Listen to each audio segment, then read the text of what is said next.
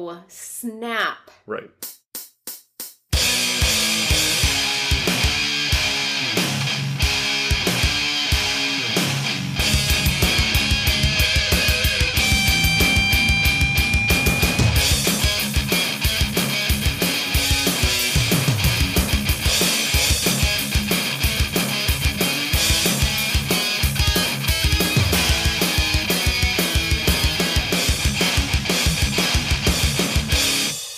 Hello and welcome to Geek Chew, the official podcast of Emily Blunt. I think it's safe to say that. Where we talk about... Do you have more Emily Blunt information today? I do not. So we talk about pop culture, worldly pop culture.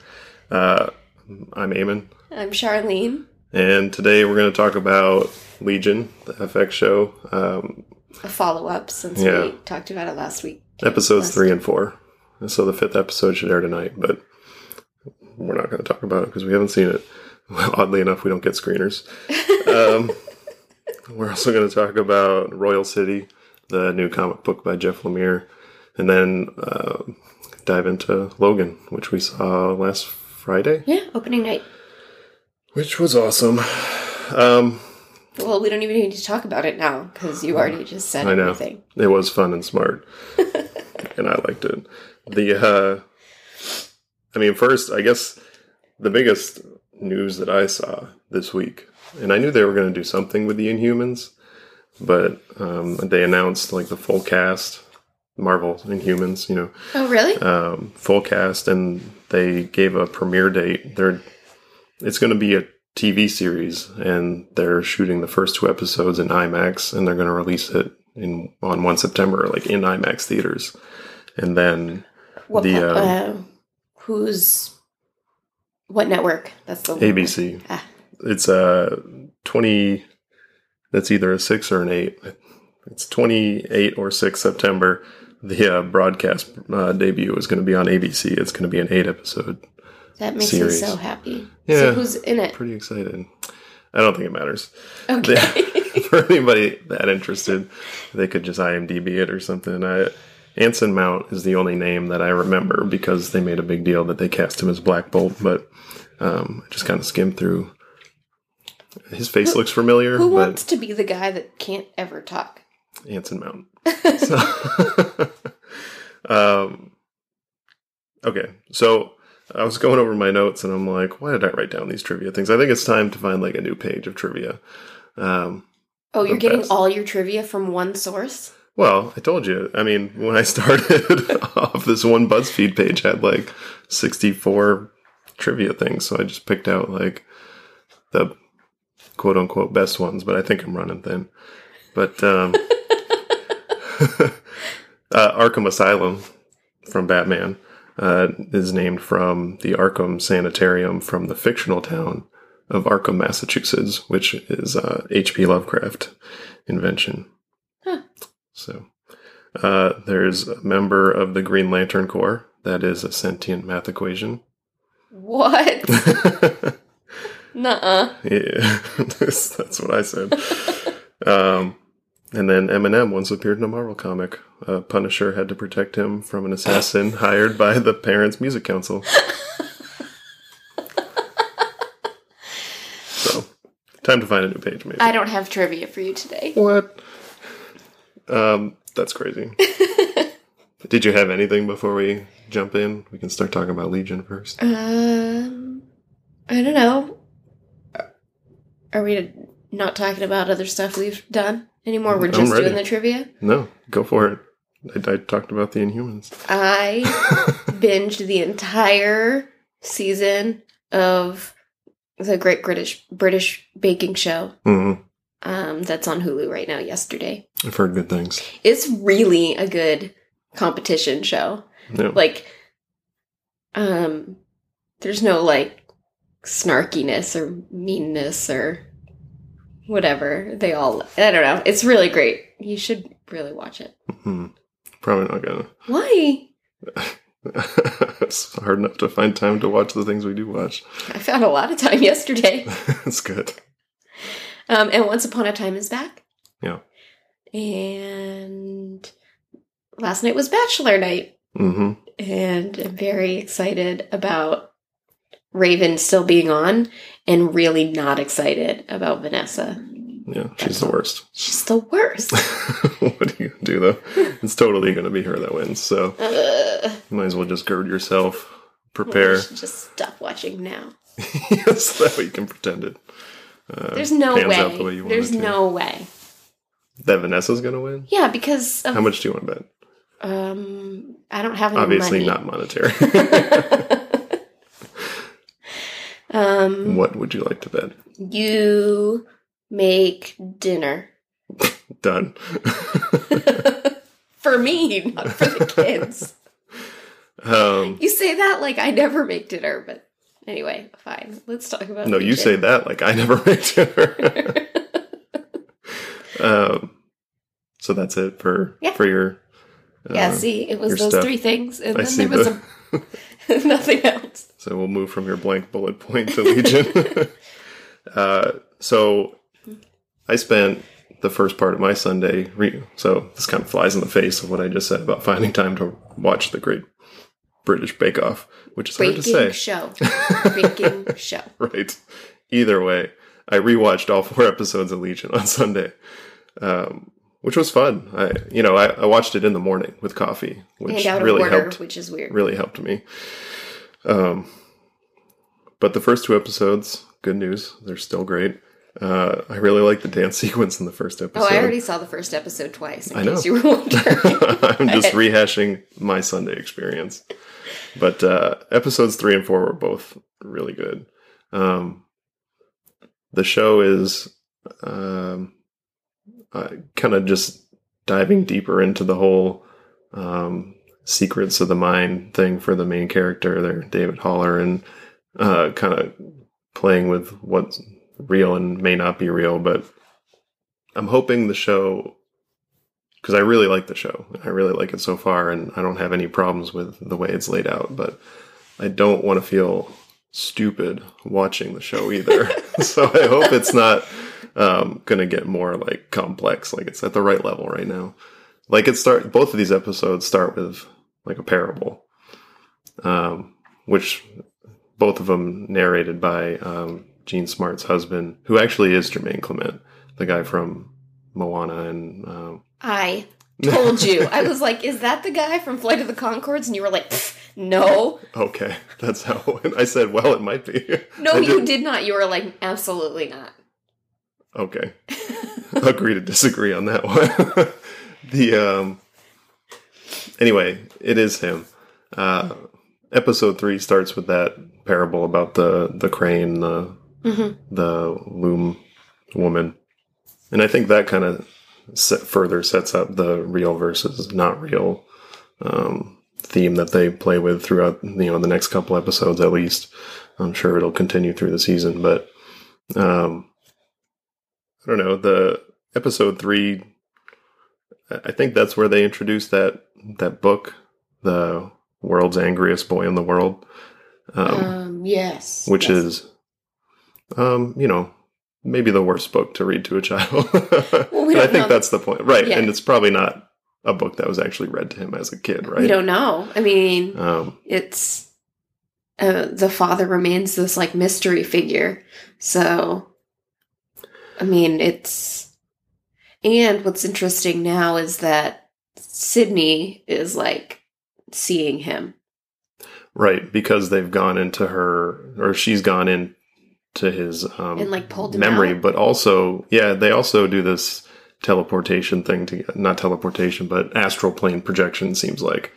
Because the big thing is like his sister's been kidnapped by Division 3, and, the school wants to train him and they don't have time to really do what they feel is necessary, but he's got all these safety measures up in his mind anyway. Yeah, so like So there's it's a this rush to thing save whether his sister. whether he is actually crazy and also has powers, Right. or if there's like just like something else going on they haven't figured out that's like, Yeah. workable. And that also feeds into like what is, Or because Sydney even says like, is it possible that we're like still in his mind?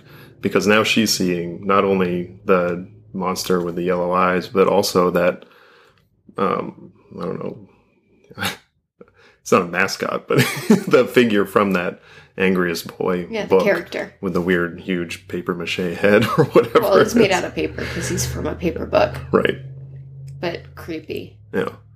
Um, and I don't know. So one of the other things from that episode, which I guess we'll see how it plays out and if it figures prominently, but throughout the first 3 episodes, the flashbacks to childhood, that dog is pretty prominent. Yeah. Yeah. And what that means when the sister eventually, tells the therapist, like, yeah, that dog, we never had a dog. Yeah. But I don't know. Episode 4 was really, really good too. It starts with episode 3's parable was told with the husband's voice through the coffee machine. And this one is actually him in his, I guess he's stuck in some astral plane. In his giant ice cube. What they call it. But. The parable on that one is his, the different stories we tell children, and the 2 different themes is either empathy or fear. And then he goes into this, the episode's going to be this 5-act play, and see when they say stuff like that, and they tell you, like, this is the point basically of this play or of this show, of this particular episode, and then you're like, okay, well, I'll just believe them because I don't necessarily see a 5-act structure play out in front of me, or even really that empathy versus fear theme. I don't know. You don't? I mean, I feel like Sydney, there's a lot of that, empathy and fear, and then with all the other characters around. Yeah. Okay. See, David, and then also, David too. He's empathetic and also afraid. I mean, yeah. He wants to get to his sister. He wants to get back to, but he's afraid of all this stuff going on. He doesn't really know what's real, what's not real. I guess I do see the empathy versus fear, especially, when you say it out loud. I'm just wondering, I don't know. I mean, just in the greater context of the show, how everything's going to play out, and the perception of self versus actual self that they talk about when they're doing all that memory work, what David's memory allows them to see or has replaced certain things with. And that gets to Aubrey Plaza's character at the end of the show. By the end of the 4th episode is way out there, right? A little bit. Yeah, I just put Aubrey Plaza equals WTF. Yeah, I mean, there's so many confusing things or mysterious things about what's going on with her. So, and then the doctor that David had gone to see, and what was on those tapes, the one time he might have said too much, and that repeating question of what did the stars say, which harkens back to, his supposed memories of childhood. And then the girlfriend, and they find out from her memory, they go to that place from her memory, so we're not sure what's going on with that either. Right. Go ahead. No, go ahead. I was just going to say the interstitched, kind of finale of the episode where there's all these different fight scenes and events, playing out together. I don't know, it's all really good. The soundtrack really is pretty beautiful good. too. Yeah, it's ridiculous. What I find really interesting, just on a outside of the show, is I'm not finding it difficult to follow this show, in the way that maybe I'm just thinking about it different, but I don't know why, because typically you watch something and get it, and I'm I don't know what's going on, and you have to I think so. I don't know. I mean, I just feel this is not, I'm not struggling to, I don't feel I need to watch it again. There's no, I don't know. And I feel usually you're the one who who gets the things and like understands how to watch stuff. Yeah. And I don't. I don't think I'm not like struggling with the overall plot. It's not, I don't even like to say, I don't want to use that word because I'm not struggling through this show. I really like watching the show. I liked watching it again. I don't usually watch TV shows again. Yeah, I know. Well, that's not true. That's a big lie. But right away, like I'm not going to watch it. Like I'll go back and rewatch every episode of Psych or whatever. But, to have watched it over 4 weeks and then go back and be like, I can just watch it. Like I can do that with movies. Like we left Logan and I wanted to go back in the theater and watch it again. I know, that was funny. I mean, not that you had to drag me to the car or anything, but I know. I don't know. It's the show's just, it's still really good. Looking forward to watching again. Probably not tonight, probably tomorrow. Well, no, you won't be here. We'll watch it again sometime. We're going to have to watch it. Well, we'll have to watch it separately, I think, coming up because it's not going to work out for evenings. Right. Unless you want to wait till the weekend and stay up super, super late. Harsh. Probably not. Mm-hmm. So, but I also don't know how many episodes is it going to be. Like 10 probably. I mean, that seems to be but it's nice that there's no set structure on those kinds of things anymore. Yeah. So it's going to end. Even these episodes' lengths are all different. Yeah. I mean, we watch it via the app without commercials. So but even still, well, yeah. I mean, but some are like incredibly long. Yeah. I just feel like it's what's really nice about that numerical episode structure is that the story can end where it needs to end at the time that it needs to end. So makes for amazing television. Yeah, I think that's one of the things that's great about Logan too, because it's kind of set apart from the X universe. Like they still have that kind of baggage, I guess, but it is the end of that Wolverine story. Like they've made it clear. So they're not kind of beholden to anything else. But moving from, I guess, Legion, unless you had anything else. No. We can talk about Royal City real quick before we get into Logan. Right. I feel like I have more notes on Royal City than I have on the other things. I just don't really have too much to say. As much to say. Because, I mean, we don't really know where it's going. I don't even really know what the story's about. Right. So, I actually didn't even put it on our pull list. Like, I was kind of up in the air about it and saw it on the shelf, and I was like, all right, I'll grab it. Maybe we can wait till it's a trade or something, because I don't know if we need to keep up with the monthlies, and it's more... I'm adding quite a few titles as they come up on the... in the previous catalog and not removing enough, I think. But. Yeah, I mean, it's just... It's easier for me to follow when we get things in a collected work. Yeah. And then it saves a little bit of space, I think, physically just in our life. And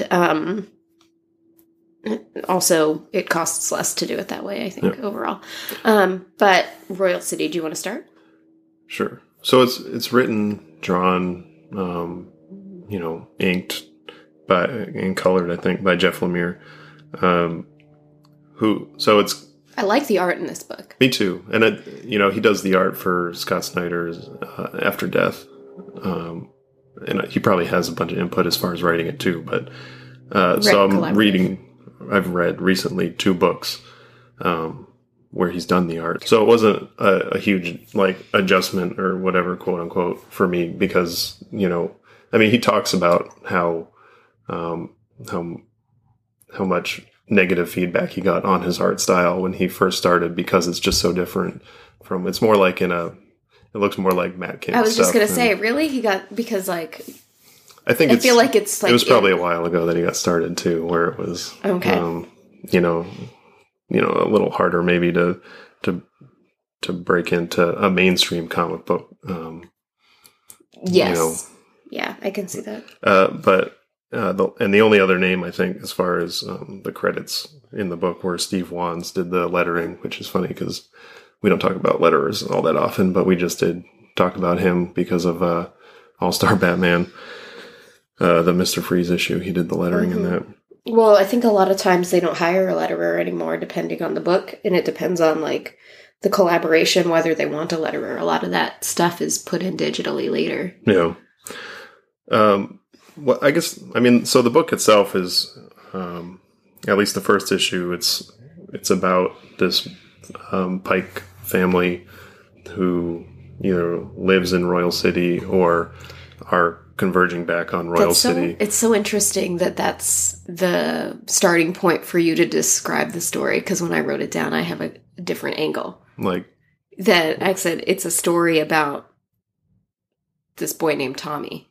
Right. But who is, part of the Pike, or what was part of the Pike. No, I know, but like, I'm more, that's just interesting because I can see how it's both ways, right? But I feel like the main focus is on this Tommy person.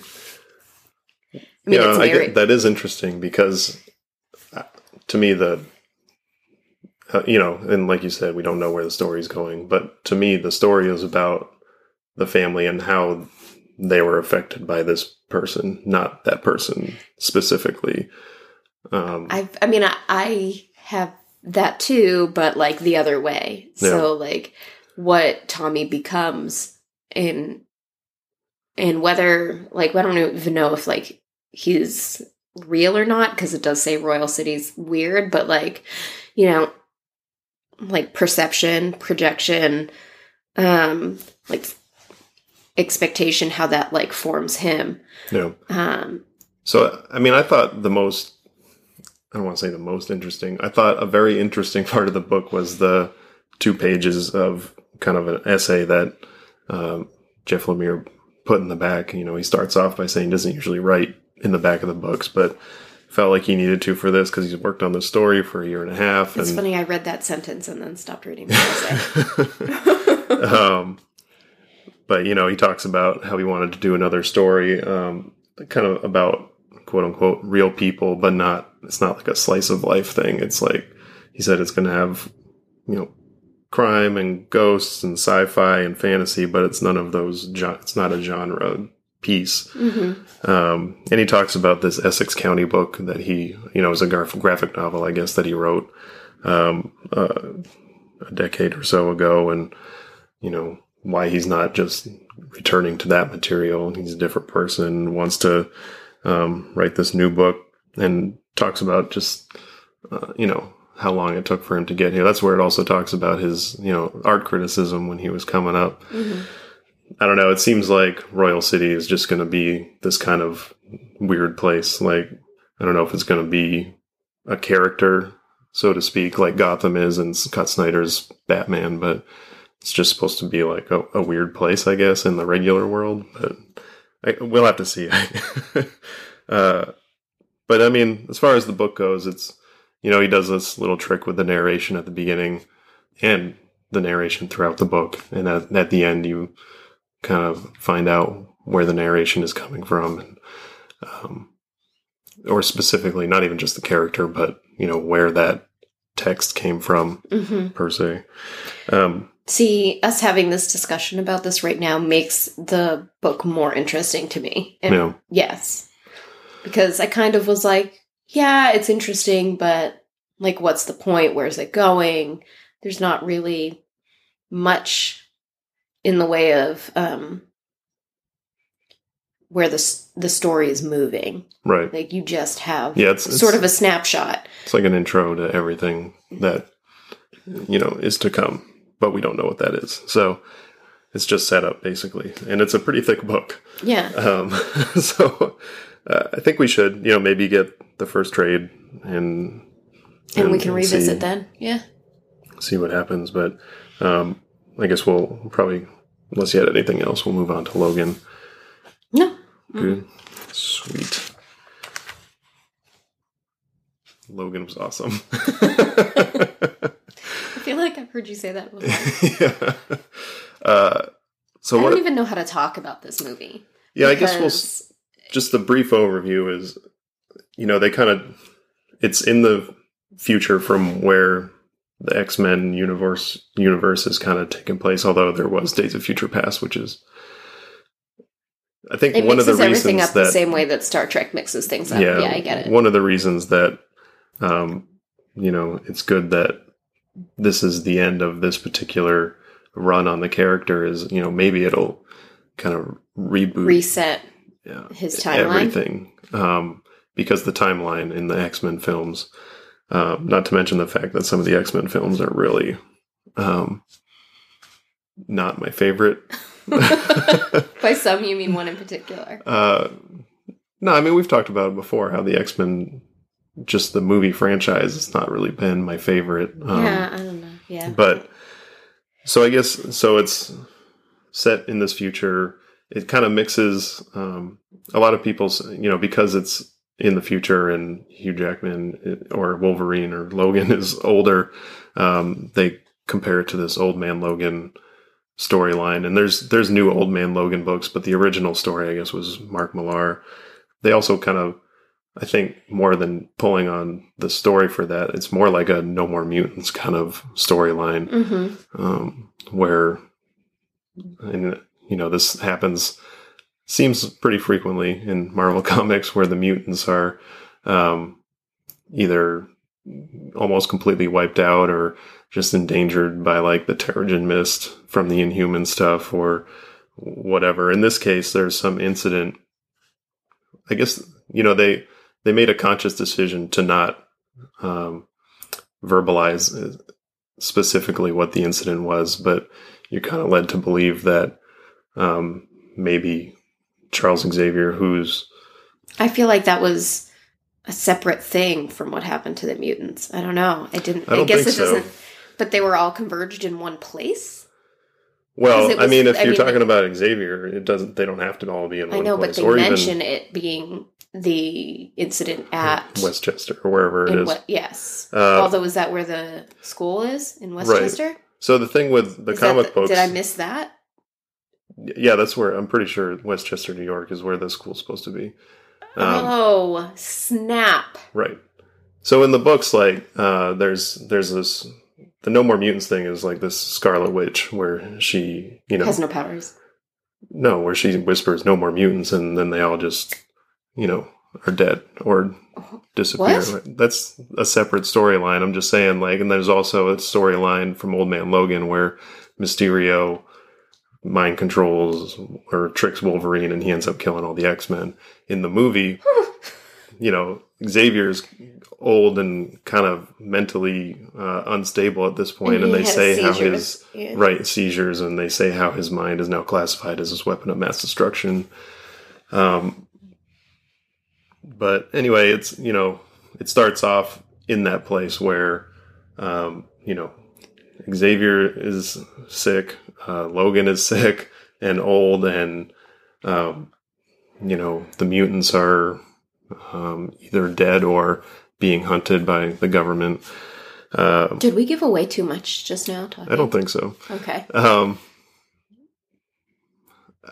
There's a lot going on in the movie, and so I don't know. First, your overall impression as far as where this might rank, against other superhero movies. What do you think? Is it? Oh, I can't do that. That's not me. I just don't have that. It's just. It's just so different. Yeah, it is very different. I feel like it's more a story about. I know that all the superhero stories are about something else as well, but this really is a story about family. Yeah, one of the things that a lot of people are discussing now is the R rating, and comparing it to the Deadpool R rating and how successful these two movies have been, and whether that's going to be a trend.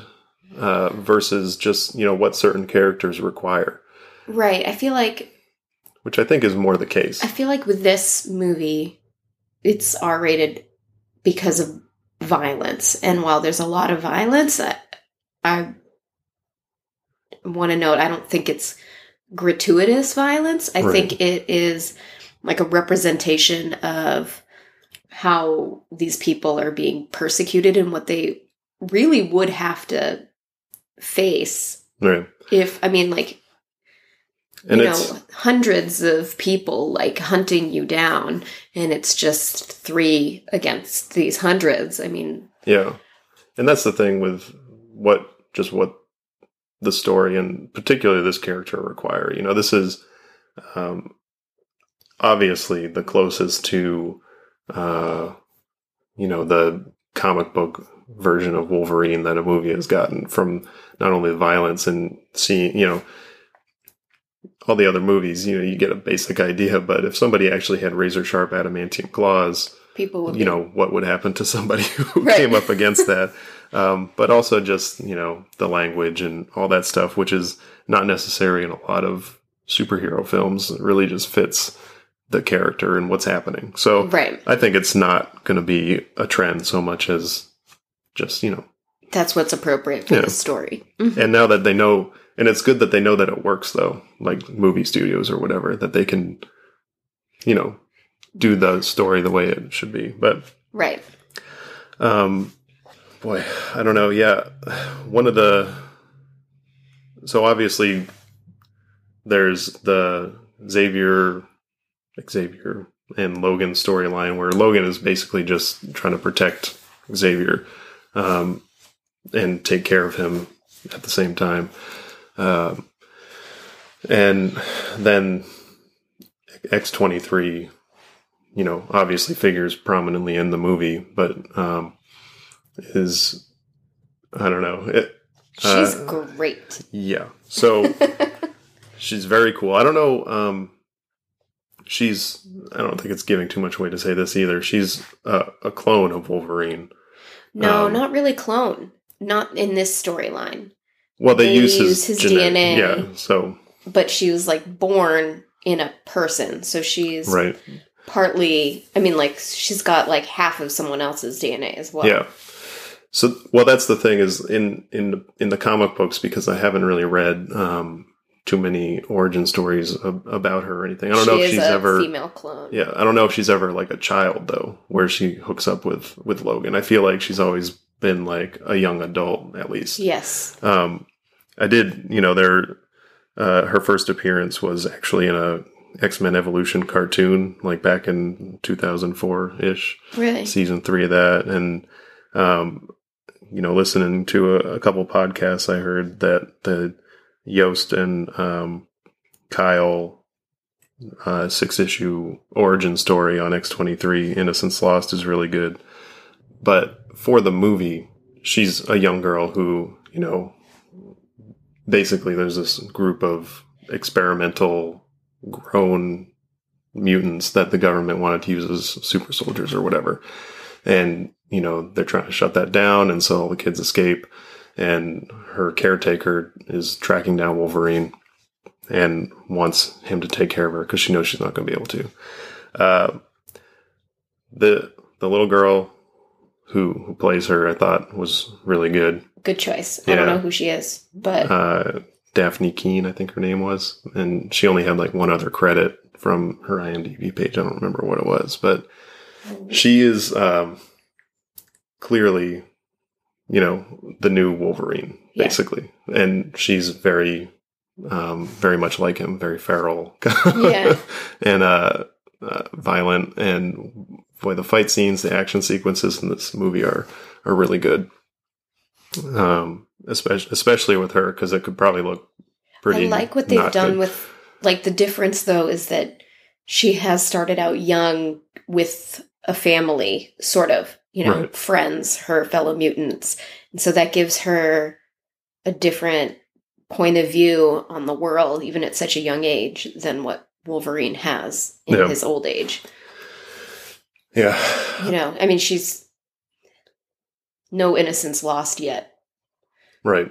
But it has Except been. Except for all the people she's killed. Yeah, right. Yeah, I mean, you can... She still has, like, there's still that glimmer of, like, idealism for the world, whereas Wolverine's lost all of that. Yeah, you can tell she's seen some shit, like, even, like, in the beginning when you first see her, because you know, when a hot mess, and when she's just sitting there eating cereal in the kitchen, and there's like a team of soldiers converging on her, and keeps eating her cereal, watching them out of the corner of her eye, and then it's a really great scene. Very good. Yeah, that scene, their escape from that warehouse where they're kind of holed up or whatever, was really good. And that was one of the first times I noticed, and then I noticed throughout the movie.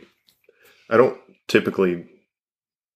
Well, I guess I've said this before, so maybe I do. Maybe I more notice the score of a movie now than I have in the past. I still don't notice. Like, I don't. The score in this movie was pretty good. Like that, where they're trying to drive away, where they try to drive through the fence and the fence just won't give. Yeah. But the whole, through that whole scene, there's this like really discordant like piano in the background that is really good. The Marco Beltrami did the score. What's interesting to me is if you, like, every once in a while you purchase a score and then we listen to it and then I can like feel what's happening in the movie from where I watched it, but I can't pull that like you do, where you're like, this is what was happening and this is the music that was going along with it. No. So that's I'm kind of jealous. Yeah. Yeah, well, you should be. It's a rare talent. So anyway, yeah. So, yeah, there really is just a lot in this movie. There's the X-24, the actual clone of Wolverine, which, he's kind of got a big part to play in the movie, but he's a very secondary thing overall. Like, he just kind of drives a certain plot point, which is fine. It's... right. I mean, serves his purpose. It's functional. And... I guess ultimately, this is the last Hugh Jackman Wolverine movie, and makes me sad. I mean, he is so good in this movie, and I feel like he really cares about the character. Yeah. So. Oh yeah, definitely. I mean, he's done it for 17 years. It's like the longest run on a single character by an actor, I think. I read that somewhere, but. Did you see the clip? It's circulating on like Twitter and Facebook where it's maybe only 20 or 30 seconds of him doing the sound in a studio for the scene where he's running through the woods. I skipped over it, but I did see it. Oh, you should watch it because it's pretty good. It's entertaining because he's making all the movements and noises and stuff, just in the studio while he's watching the scene play out, and it's fun. But yeah, he really nails it. The James Mangold who wrote and directed this one and the Wolverine movie that we just I just saw for the first time last week. Yeah, we watched it in preparation for Logan, which you didn't really need to, but yeah, it was great. And so I don't know, I guess a good way to close out the discussion so we don't talk about the specifics in the movie too much. There's been a lot of like comparisons to the superhero movie.